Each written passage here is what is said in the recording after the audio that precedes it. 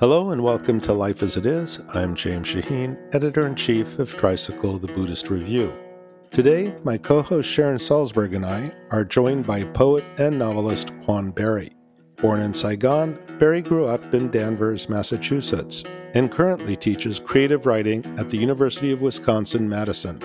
Her latest novel, When I'm Gone, Look for Me in the East, follows the story of two telepathic twins as they journey across the vast Mongolian landscape in search of a tulku, or a reincarnate lama. Along the way, the twins grapple with questions of desire, doubt, and the place of faith in a changing world. In this episode of Life as It Is, Sharon and I sit down with Barry to discuss the joys and responsibilities of writing fiction, the tensions between monasticism and modernity, and her travels across the Mongolian steppe. Okay, I'm here with writer and poet Quan Barry and my co-host Sharon Salzberg. Hi, Quan. Hi, Sharon. It's nice to be with you both. Hi. Hello. Thanks for having me. It's a pleasure. So we're here to talk about your new novel, When I'm Gone, Look for Me in the East. It's a poetic story of telepathic twins, one a renegade reincarnate lama, one a monk traveling across Mongolia. Together, they're in search of the reincarnation of a Buddhist master. Can you tell us a little bit about the book and what inspired you to write it? Yeah, absolutely. So I've been very fortunate to travel pretty extensively in the world. And usually when I go somewhere, I'm not sure how it's going to actually show up in my writing. I go first just to see the landscape, and then oftentimes the story won't come to me for quite a long time. So I was actually in Mongolia in 2008. And then I think it was about 2 or 3 years after that, I actually heard a story, probably on NPR, where all of my stories come from, about the Dalai Lama. And the Dalai Lama at that time was saying that because he fears the idea that after he passes, that the Chinese will politicize his passing and name the new Dalai Lama, he was considering taking the unprecedented step of reincarnating while he was still alive. And doing that would give him the opportunity, obviously, to choose who would follow him and then not have to worry about the politicization of his passing. Since then, again, I think he said this in roughly like maybe 2013, he has since changed his mind and he no longer talks about reincarnating while he's still alive. But when I first heard that story, I have to admit, my mind just went, like, wow, what would that mean to reincarnate while you're alive? And then I just sort of went down a rabbit hole of thinking about reincarnations in general, doing a lot of research and finding out more about them. It's a fascinating process, the different signs that are looked for and the ways in which the mystical element enters into the whole thing. And so I began to realize, like, wait, I was in Mongolia. I have this interest. I've been studying Buddhism for the last 10, 15 years. And I began to think about ways in which I might tell the story of a reincarnation and also simultaneously tell the history of Mongolia at the same time. I have to say I was impressed with your detailed description of Mongolia, its cultures, its landscape, the grasslands, the desert, the mountains, even the weather, the sandstorm, even bits about the languages you hear there. Tricycle had organized a trip to Mongolia, but we canceled it because of COVID. Now I kind of at least feel that I've sort of been there, although we will go there. So how did you come up with such a detailed and sort of magnificent depiction of this vast country? It was easy because it's a magnificent landscape. The hospitality that comes out of the tradition of living in a very sparsely populated land, the kind of welcoming that people give because of that. There's like one person for every, I'm not sure how many square miles. It's a really fascinating culture and again, in landscape. So in some ways, like really Mongolia did the work for me. You just had to be observant about it. I was very fortunate to be able to travel there in the summer. I have to admit, I haven't been to Mongolia in the winter. It's tremendous in the sense that it's the same landmass as Texas, and yet it contains just vastly different landscapes. So you're absolutely right. In the west, you have mountains that border Kazakhstan, or they're close to Kazakhstan and Russia. And so you have a people there that have more in common with Russians and the Kazakhs across the border. In the south, you have the Gobi Desert and people who are living there.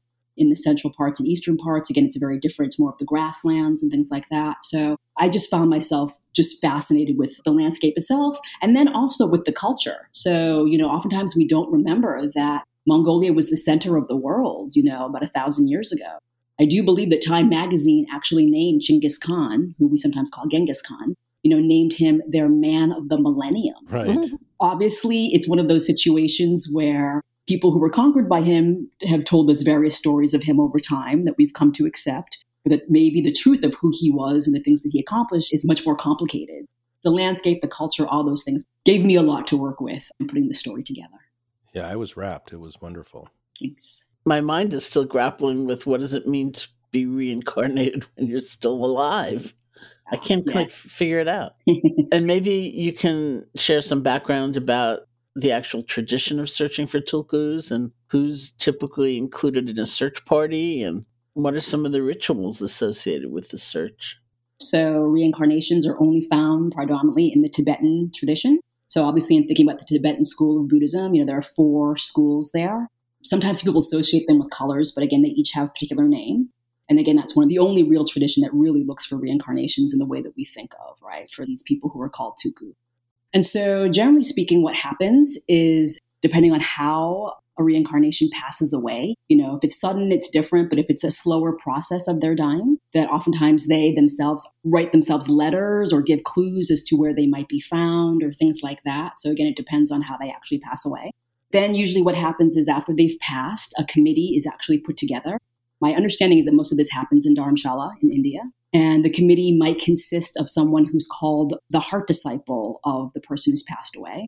And so that particular monk is usually somebody who was a younger and was sort of mentored by the person who's passed. And that they then will, again, formally be charged by the Dalai Lama and I think his council to go forth and to find the clues, some clues which may occur when the body is cremated. Sometimes there are clues looked for in the body. Sometimes monks will go to particular places in the landscape and look to, particular lake or things like that for signs of where this person may be reincarnated. But it's a process. And my understanding is that oftentimes it takes years to find people, generally speaking about 2 to 3 years. So usually these children are found before, I think, the age of 4, generally speaking, although obviously there are exceptions to that. So you do hear about people being found at much older ages. So there are cases also in which there are multiple incarnations. Is that right? It's thought that a person, a reincarnation, a tulku, can reincarnate different aspects of themselves into different bodies.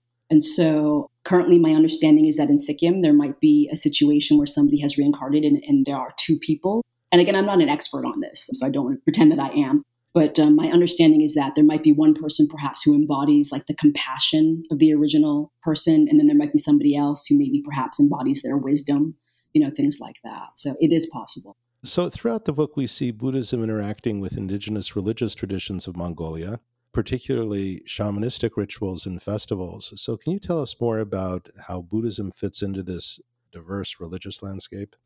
Mongolia is a really interesting story because in the early 1900s, it became a communist country. And when the communists rolled in, it's true that a lot of the traditions, the Buddhist traditions specifically, were destroyed. A lot of the monasteries were destroyed. A lot of the monks were actually killed or driven out into freezing weather and died that way. Buddhism was not allowed to be openly practiced in the way that we think of it for many, many years in Mongolia. And so my understanding, though, is in that time, the various shamanistic traditions were allowed to continue. And so the early god that many people, again, still for many Mongolians, my understanding is that there's no, if you're still thinking in terms of Tengri, the blue sky god, the eternal sky god, that it wouldn't be unusual to think in terms of Tengri being there and for there to be relics of the way in which people still practice that kind of shamanism. So, for example, there are these cairns that are constructed all over the country where people pile rocks in high places. High places are seen as being the spots that are closest to the sky god Tengri. And so it wouldn't be unusual for people to go to these shamanistic places where rocks are piled and yet to use Buddhist prayer flags and Buddhist scarves and intertwine them in these rock formations. So there are ways, I think in some ways that's a great metaphor for the ways in which the two, again, the shamanistic traditions of old and Buddhism have been woven together. And so people oftentimes don't necessarily make the kinds of distinctions between, this practice is specifically shamanistic and this practice is specifically Buddhist. But yes, but in many ways, the two things are very much intertwined. Right. Well, what struck me is that the religious tension that we see in other countries doesn't seem to exist in Mongolia. In fact, the tulkus, the candidates that they are interviewing, none of them comes from a Buddhist tradition. That's definitely something that I drew on in thinking about this as a work of fiction, right? And so in the long period when Buddhism was not allowed to be openly practiced in Mongolia, you traditionally did not have that many reincarnations that were found there. There was actually the case where one of the last incarnations, the Jensen Dampa, I believe he's called, he actually fled Mongolia and lived in secret and only returned there in the late 1990s. So for a long time, there was not a tradition because of, again, the Soviet influence in the region. There was not a tradition of reincarnations. So it's true that in my work, it is a work of fiction. And because I wanted to show the broadness of the landscape and the different kinds of cultures and things like that, that I did choose to use some poetic license in that sense in thinking about who might be a reincarnation, particularly in a country in which the tradition is coming back. And so I looked at it a little bit more broadly in that sense. You mentioned the Soviet destruction of Buddhism in Mongolia, and it's a shadow of the past that sort of hangs over the present. I'm wondering if you had any insights into why this tradition, this Buddhist tradition, this Mongolian Buddhist tradition, managed to survive. I mean, we see similar destruction in Tibet under Chinese rule. What is it that allowed it to survive? How did it survive? Because it was a pretty brutal destruction and an intentional erasure. This is just my personal guess if I had to say why that is. But part of it I do think is the landscape and is the vastness of how much space people have and things like that. So for example, I mean, you could be sort of doing your thing out on the steppe and your closest neighbor might not be for 10, 20 miles, you know. So I think that that definitely helped people to continue to live their lives. You know, there is a saying, which I can't remember right now. It's a Mongolian saying about the idea that the mouse lives like a different life out on the steppe than the mouse does in the city.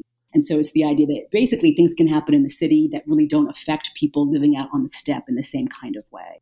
And so if I had to guess, I would say that, again, that the landscape in certain ways really helped certain traditions to carry on in a way in which people perhaps didn't feel the same kind of repressive forces that they would have in the city. So that would be my guess as to why that is.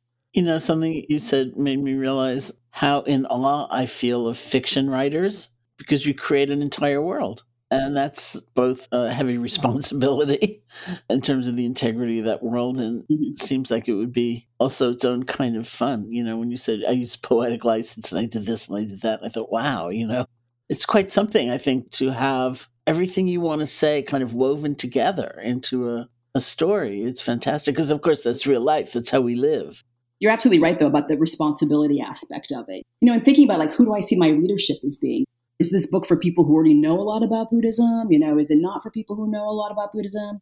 The Vietnamese writer Viet Thanh Nguyen often talks about, as a Vietnamese writer, he wants to write books that use Vietnamese characters, but that don't feel like they have to explain things that actual Vietnamese people would know. And so I felt myself constantly sort of treading that line, like, okay, these are things that Mongolian people would know. Obviously, my speaker in my book is a Mongolian character, but how do I still convey these things and make this voice sound authentic? But at the same time, recognize that my primary readership is not Mongolian and will not be familiar with various things, right? So you're absolutely right. It's a lot of fun to create these worlds, but at the same time, there is a lot of responsibility. You know, I mean, one of the features, you know, in your book is that we see Buddhism coming into contact with an increasingly commercialized world. So it's not just Buddhism, it's like Buddhism today, you know, and particularly in the relationship between the two twins. It's Chulun, am I pronouncing that right? Mm-hmm. Chulun and Moon. And can you speak a bit about the tensions they represent between monastic life and modernization? Great question. So in thinking about it, so I have two twins who are the main characters of my book, and one is Chulun. He's a novitiate in the Tibetan Buddhist tradition and will be taking his final vows in a few months after the book opens. And he is the twin. He has an identical brother named Mun. And Mun, as children, was actually discovered himself to be a reincarnation. But Mun has since decided to leave, to renounce his vows, and is now living a secular life in the capital of Mongolia. So you have one twin, again, who remains a monk and will soon take his vows, and you have the other twin who's chosen to leave. You know, when I traveled both in Mongolia and in other places as well, like Bhutan and India and places like Dharamshala and Sikkim, the first thing that I was really struck by, I think many of us in the West, you know, have these preconceived notions that monks, particularly Tibetan monks, are all living, you know, in caves, deep in meditation and not engaged with the modern world. Very quickly saw that that idea is not true. You know, you see monks in Dharamshala, they have cell phones, you know, there's ways in which they're very modern. I learned in Bhutan that there were actually quite a few monks who are on Facebook, you know, and they very much enjoy talking to other monks in other countries and all kinds of things. There's a detail in the book about a monk who really enjoys walking around the particular grounds of this one monastery, singing the theme song to Titanic, you know. And again, that's true. It's based on something I observed. So I have these two twins who in very many ways really do embody this idea of a more traditional path and then again, a more modern 21st century path. And so I was trying to show that hopefully by story's end, they have both gone on a spiritual journey and that they've both arrived at different places. So maybe perhaps that are two sides of the same coin in the sense that they're both maintaining their spiritual inner journeys, but doing it in different kinds of ways. Well, Chulin in particular, seems to struggle with doubts. He says, "What do I know of life? Am I ready to give up the pleasures of living when I know so little of experience?" And it reminded me actually of, in contemporary times, Mingyur Rinpoche, who is a Tibetan teacher, and he went on a walking retreat, where he just disappeared. And one of the things he said when he came back, referring to his life as a monk before he left, was, "I was like a prince. I didn't know anything. I didn't know how to make a fire." He ended up not being able to discern some kind of food. He got very sick with food poisoning. And it was sort of like a very contemporary depiction of, I think, what you're talking about there. I've actually read his memoir, which is just super fascinating. Yeah. And in thinking about it, I spent not very long at all, but I did get an opportunity to spend some days in a monastery in Bhutan. And there was a young reincarnation who my guess is he might have been younger than 11 or so. Very sweet boy, very shy. But I could also see the way in which his life was different from the other young monastics who were around him. He had special quarters. There were certain things that were expected of him during puja, things like that. So it was interesting for me to be able to observe an actual young reincarnation. In a way, it sort of points to the ability to question within that path. Is that okay? And the role of doubt, is that okay? Mm-hmm. Yeah. I actually met, again, in Bhutan, a very distinguished, or maybe I shouldn't say who it is exactly, but I met a monk who told me a little bit about what his research had sort of uncovered about even like the tradition of reincarnation in the Tibetan tradition, and the idea that, perhaps it came from the idea that these, very successful monks would have followers who would gift the monk in life, lands or what have you. And that after that person had passed away, because they hadn't had children or family, the question then became, what do we do with these gifts that were given to this monk, by his followers? Perhaps this tradition of finding reincarnations was a way to keep these kinds of properties and monies, et cetera, within, the domain of a particular monastery. That was sort of his take on it. Having said that, though, he also at the same time believed in the idea that there are things that we can't explain. There are individuals who have memories and have experiences. And so while he had this one way of thinking about how perhaps this tradition started, he also acknowledged that, yes, the world is a mysterious place, and who can say? It's also really interesting to see the twins have such different approaches to desire, and the idea of temptations. And I wonder if you could say something about that. Yeah, that was a tough one. I had to think about what, again, their personal journeys would be, their inner journeys and things like that. For myself, and trying to imagine someone who is about to take these vows and think about the kinds of things that they will be giving up, which is oftentimes how we think about it in the West, right? As opposed to what they'll be gaining. But I saw that as being his predominant journey.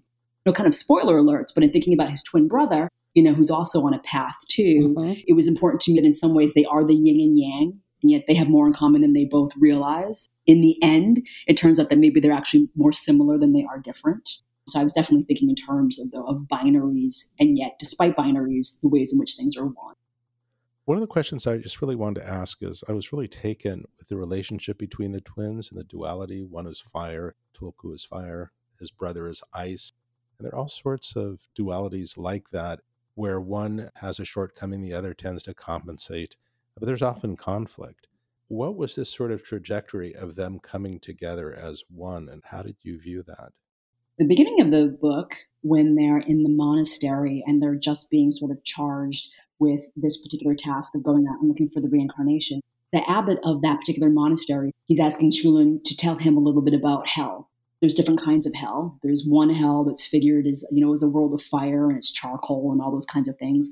And then there's another hell that is a world of being withdrawn and is an ice world and things like that. So in some ways, right in the beginning, he's kind of talking a little bit about them, right? And the idea that it's an illusion, the idea that hell would even be figured in different ways is an illusion, right? So you get that right in the beginning. The way I was trying to structure the book was we see them on this journey, the physical journey and also the spiritual journey.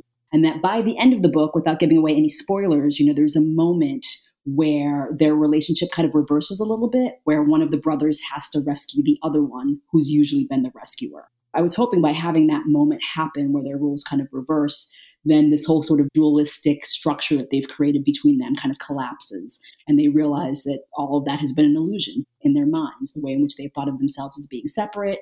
I was hoping at that climactic moment that happens, that they're thinking about this has all just been a dualistic illusion. Let's take a quick break and we'll be right back. St. John's College in Santa Fe, New Mexico is for undergraduate and graduate students who seek meaning in their lives, who ask hard questions of themselves and their world, and who dare to free their minds. The Graduate Institute is home for students seeking a lifelong commitment to thoughtful, collaborative inquiry into fundamental human questions. Students pursuing the Master of Arts in Eastern Classics examine the core literary, philosophical, and theological works of India, China, and Japan. In small, discussion-based classes, students delve both deep and wide into the richness of Asian traditions and study one of two ancient languages, Classical Chinese or Sanskrit. The 3-semester Eastern Classics program offers the flexibility of both online and on-campus options. Come join this vibrant community of learners from all walks of life. Learn more about St. John's Master of Arts in Eastern Classics, including online options, at sjc.edu/tricycle. That's sjc.edu/tricycle. Let's get back to our conversation with Quan Barry. Can you share a bit about your own religious background? Do you mind? Oh, yeah, not at all. Many people have complicated backgrounds when it came to how they landed on various paths. I was baptized Catholic, but raised predominantly Unitarian. And even to this day, I still consider myself to be a Unitarian, although I don't go to Unitarian service anymore. That's the deepest imprinting is Unitarian. And then about 10 years ago or so, I began studying pretty seriously Buddhism and all kinds of other things, and particularly in the Thai forest tradition of people who follow Ajahn Chah. I belonged to a Sangha for a long time. That was very important to me. Unfortunately, the smaller Sangha that I belonged to with COVID, we tried our best to be online, but it's only in the past few months that we're splintering a little bit, but hopefully that will come back at some point. But in a more broad sense, I really consider myself to be a student of just wisdom traditions in general. So I have an interest in Christian mysticism. I have an interest in Sufism. I have an interest in Hindu philosophy, particularly like Advaita Vedanta, those kinds of things. I have a broad sort of interest in all kinds of things like that. When you say Ajahn Chah, of course, I think immediately of his visit here to the Insight Meditation Society, where, he was such a funny character. And I'm also thinking now, how does that fit into the characters you've created? That sense of reformation. The Thai forest tradition was a tradition that grew up in contrast to some of the excesses and maybe confusions that had arisen just historically as Buddhism got more to be like the state religion. And all of a sudden these people go off into the forest again. But Ajahn Chah was just hysterical. Many of my teachers were from Burmese lineages where you might do very, very, very slow walking meditation. And the whole nature, as you know, of that tradition of the Thai forest lineage is more like be at ease, be natural. And so these people were doing this excruciatingly slow walking here on the lawn. And Ajahn Chah would come up to them and say in Thai, so it had to be translated, "I'm so sorry. May your convalescence go well. May you feel better soon. You're so sick. Obviously, can't walk like, at a regular pace." He was really very funny. I'm not saying that he was a model in any way, but in thinking about the character of Uncle, there was this kind of like mischievousness in him. And I think that, wanting to get that across, that monks, they can be funny. And I'm curious if writing the novel changed your own relationship to ritual, or if there's anything that you incorporated into your life as a process of your own creation of this world. Interesting. So friends of mine who are really into their altars, and I tend to have a much more sort of spare sort of altar. But in my travels, I've picked things up, just physical sort of objects. My relationship to my altar hasn't necessarily changed. I would have to think about it a little bit more. I think if anything, writing this book has really just broadened, because I do think, unfortunately, as we all know, that sometimes, when you first come to the tradition or a tradition, you can kind of become I don't want to say dogmatic about it, but I think this, if anything, has really thinking about, I didn't know as much about the Tibetan tradition and having to do that kind of research and really, sometimes it sounds bad when people refer to things, there's talk in the United States about referring to like cafeteria Catholics, people who pick and choose. But I do think that that's what the practice is. That's what the Buddha taught us, find out for yourself if it works. And I think writing this book has helped me feel more comfortable about being able to decide what things I want to take on. Yeah, I think that's great. I mean, it is so. My first teacher was S.N. Goenka, and this was in 1971. It was January of 1971 in India. And he taught in the form of intensive 10-day retreats. And the very first night of my first retreat, he said, the Buddha did not teach Buddhism. The Buddha taught a way of life. So this is something that's available to anyone that is interested. And you don't have to call yourself a Buddhist. And you don't have to just take this, let go of what or relinquish what seems wrong to you. But there needs to be a real process of investigation, and not just say, that's unappealing, that'll make me get up too early in the morning or something like that. And so in a way, that's what your characters are doing. Your previous novels took place closer to home in Vietnam, where you were born. Am I correct? Mm-hmm. Yes. And then in Danvers, Massachusetts, where you grew up. How was your research process for this book different? I mean, I'm just really curious about this massive research project you must have undertaken. And I have to admit that research is not my strong suit in many ways, right? So, but what maybe is my strong suit and what I maybe have been fortunate to do is to travel. So I'm the kind of person when I'm in a landscape, I hopefully absorb a lot. I see things, I had this book read by some folks in Mongolia, one of them asked me like, how did you figure out this thing? And I was like, well, I was there, I saw that that's what people do. And thinking about my first book, which is set in Vietnam and basically follows a child is born who can hear the voices of the dead. And so my book follows her as she comes of age in Vietnam post the American War there. To write that particular book, it really was a matter of traveling around Vietnam. I'd been there about 4 times and just seeing things and talking to people. And the things that I had to research for that particular book, there was a section I needed to research about boat people and the ways in which people tried to escape Vietnam. And then I also had to research the re-education camps that happened there, as well as the French rubber plantations back in the 1930s. So those were things I read memoirs, that's how I did my research for that.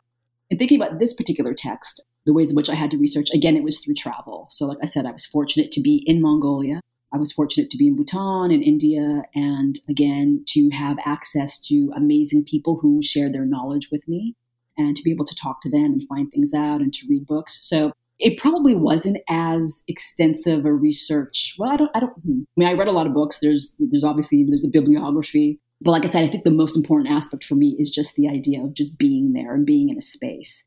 The contrast to that is my second book, which is called We Ride Upon Sticks, which you mentioned, which is set in Danvers, Massachusetts, which is an actual place and the place where I grew up. I actually did very little research for that book because I grew up there. I really did absorb the history of the Salem witch trials and all those kinds of fun things. And so fortunately, that was a book that it was a lot of fun to write. And it's true that I didn't have to do a lot of research because I really knew that material really well. But in thinking about this book, I think one of the harder parts for me actually was because my background was more in, for example, like the Thai forest tradition and just making sure and talking to people like, well, would, a Tibetan Buddhist monk, would they be familiar with this particular text or with this, particular mantra or what have you? So that was definitely something that I needed other eyes on for folks to point out to me like, that's probably not what, in this particular tradition, what would happen, et cetera, et cetera. So you're at the University of Wisconsin-Madison, and there are plenty of sources there for you to draw upon. I think Richie Davidson is there, John Donne, certainly people Sharon also knows. It seems like you had a search party of your own. I really did, and I was really fortunate to have access to those people who could then, again, help me then get in touch with other people. As you know, obviously, the Dalai Lama has a very special relationship with Madison, going back, I think, to the 1970s. My understanding is that, Madison was the first place that he ever delivered out in North America, the Kali Chakra teaching. She did in this place, Deer Park, which is about 20 minutes outside of Madison. So there's a rich community of obviously Tibetan Buddhists, but then Buddhism in general. When I first began going to Sanghas and things like that, I had a friend and we sort of had this joke that we were making like the Buddhist world tour. Because just in Madison, you could go to Zen things, you could go to Thich Nhat Hanh's Sangha kind of things. Everything was available in many ways. Again, within this pretty tiny place, I feel very fortunate to have been able to tap into a lot of the resources that were available to me in Madison. Sounds like a great place to do that research. Yeah. So often we hear stories of tulkus or the search for tulkus, and rarely do we get a full account of the tulkus themselves or from their family for that matter. And did the process of writing this book, and Moon's story in particular, raise any questions about the ethics of identifying tulkus at such a young age? You have the galley of the book in the actual hard copy. I've actually extended the bibliography to include films. So right now there's no films included in the bibliography. So I watched quite a few documentaries about these kinds of things. One called like Mistaken Child. There's another one called My Reincarnation. I myself, I don't feel that I can decide, whether or not this is just simply a rich tradition that helps support a community, particular community that's in exile right now. And it's a way for this community to remain intact and to keep its traditions going. I wanted to just present, again, so Mun's, the ways in which he comes up against and finds himself sort of at odds with the tradition. I just wanted to be as true to that particular story as possible. My understanding is that it's not uncommon sometimes for reincarnations to temporarily leave the tradition, and that oftentimes they do come back. I lived in Japan many years ago, just for a year as an undergraduate, and I actually knew somebody there whose father had been somebody who, again, had been found as a reincarnation, had left as an adult, and had lived this life, and then had gone back to the tradition. So I do think that, when things are decided for you, and I tried to present this in the book in a conversation between Mun and Uncle, who is the older reincarnation, tried to present the different ways that for Uncle, because he was found as a very young child, that he didn't necessarily have the same kinds of issues that Mun had, who was found a little bit older. And that for him, it was simply a way of life, but that he did believe that after a period, the tulku who are most successful are the ones who, even though it's chosen for them, who do ultimately feel like they made the choice themselves, at some point in their lives. So I did try and present, again, another side to it as well. Right. We recently ran a piece on Kanchak Peldrin, a mother who refused to surrender two of her children after they were identified as tulkus. And eventually she's surrounded and forced to give them over, but not without a good fight. In that case, as with Mun, the tulku in your book, there's a kind of almost violent uprooting of a child from his family. And I understand that as Westerners looking in, it's really not for us to really say or think we fully understand what's happening here in its cultural context. Yet I have spoken with plenty of Tibetans who themselves are conflicted about this. So from their perspective, there's a discussion going on all the time about it's overly politicized, or the needs of the child in this contemporary or modern society may be different. So the Tibetan discussion itself is actually more interesting than us looking in and making judgments. Did you hear much about those sorts of discussions? I hadn't necessarily heard much about those particular discussions, but again, as I'd mentioned, when people would talk to me, there would be a kind of skepticism, but tempered with a kind of hope. I think because it's complicated and people realizing and wanting to carry on traditions, at the same time realizing that traditions also do need to change, right? If traditions stagnate in a way, then that also can be a kind of death of a culture, if things aren't reimagined for the next generation.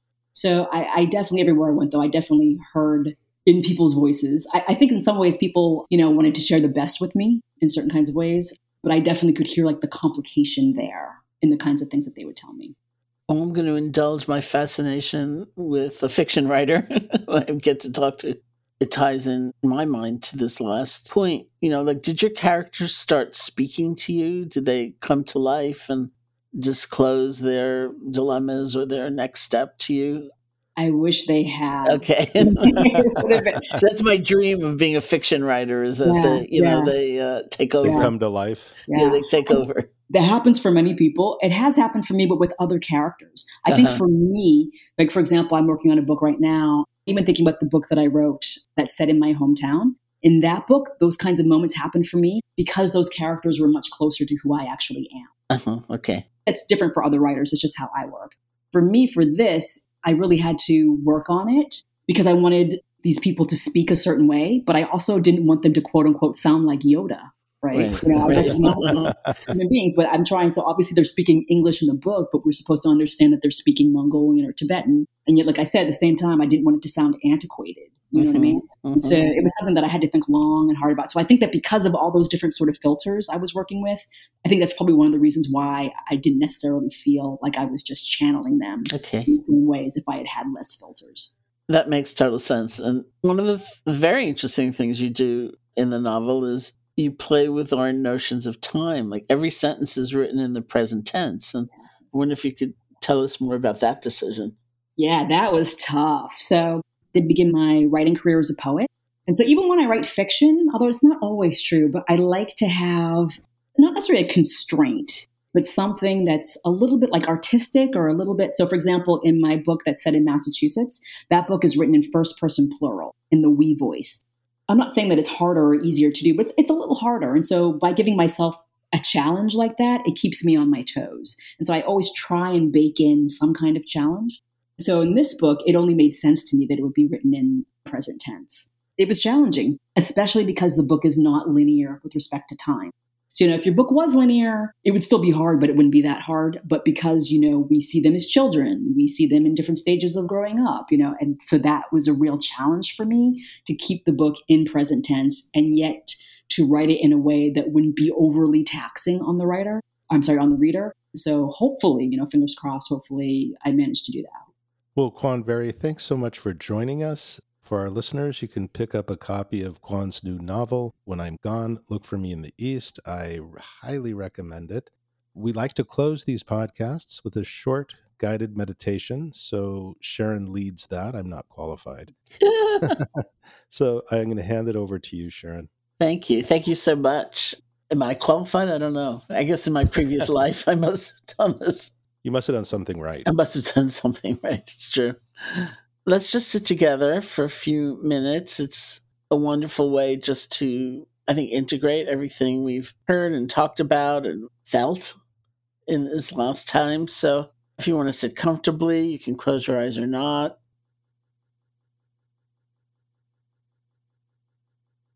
And let your attention settle on something like the feeling of the breath, the sensations of the breath. This is the normal, natural breath. And if the breath doesn't work for you, that's fine. Something else that's happening that you don't have to strain for. The sound of my voice or the feeling of your hands touching. It's a resting place for the mind. And so the operative word is rest. We choose an object like that that's already happening. We rest our attention. And the instruction is to rest lightly, like a butterfly resting on a flower.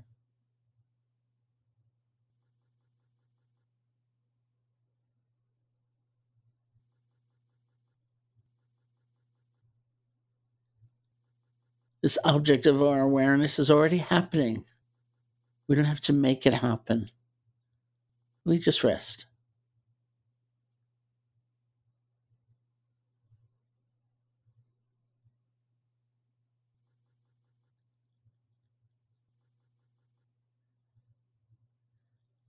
And if your attention wanders, you go to the past, the future, judgment, speculation, or you fall asleep, truly don't worry about it. You can realize you've been gone, and as much as possible without judgment, see if you can let go. And simply return to that original object. We let go and we begin again.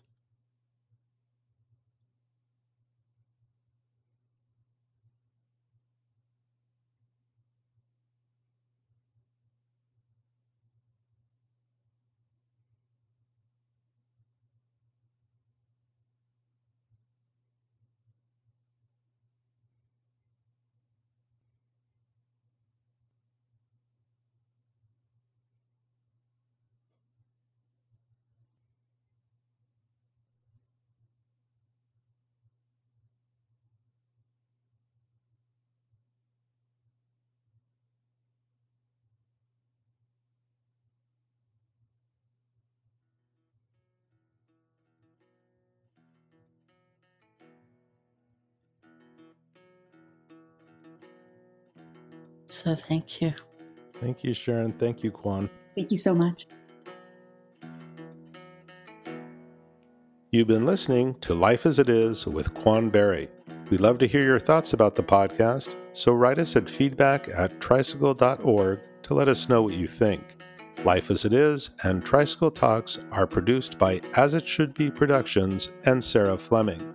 I'm James Shaheen, Editor-in-Chief of Tricycle, the Buddhist Review. Thanks for listening.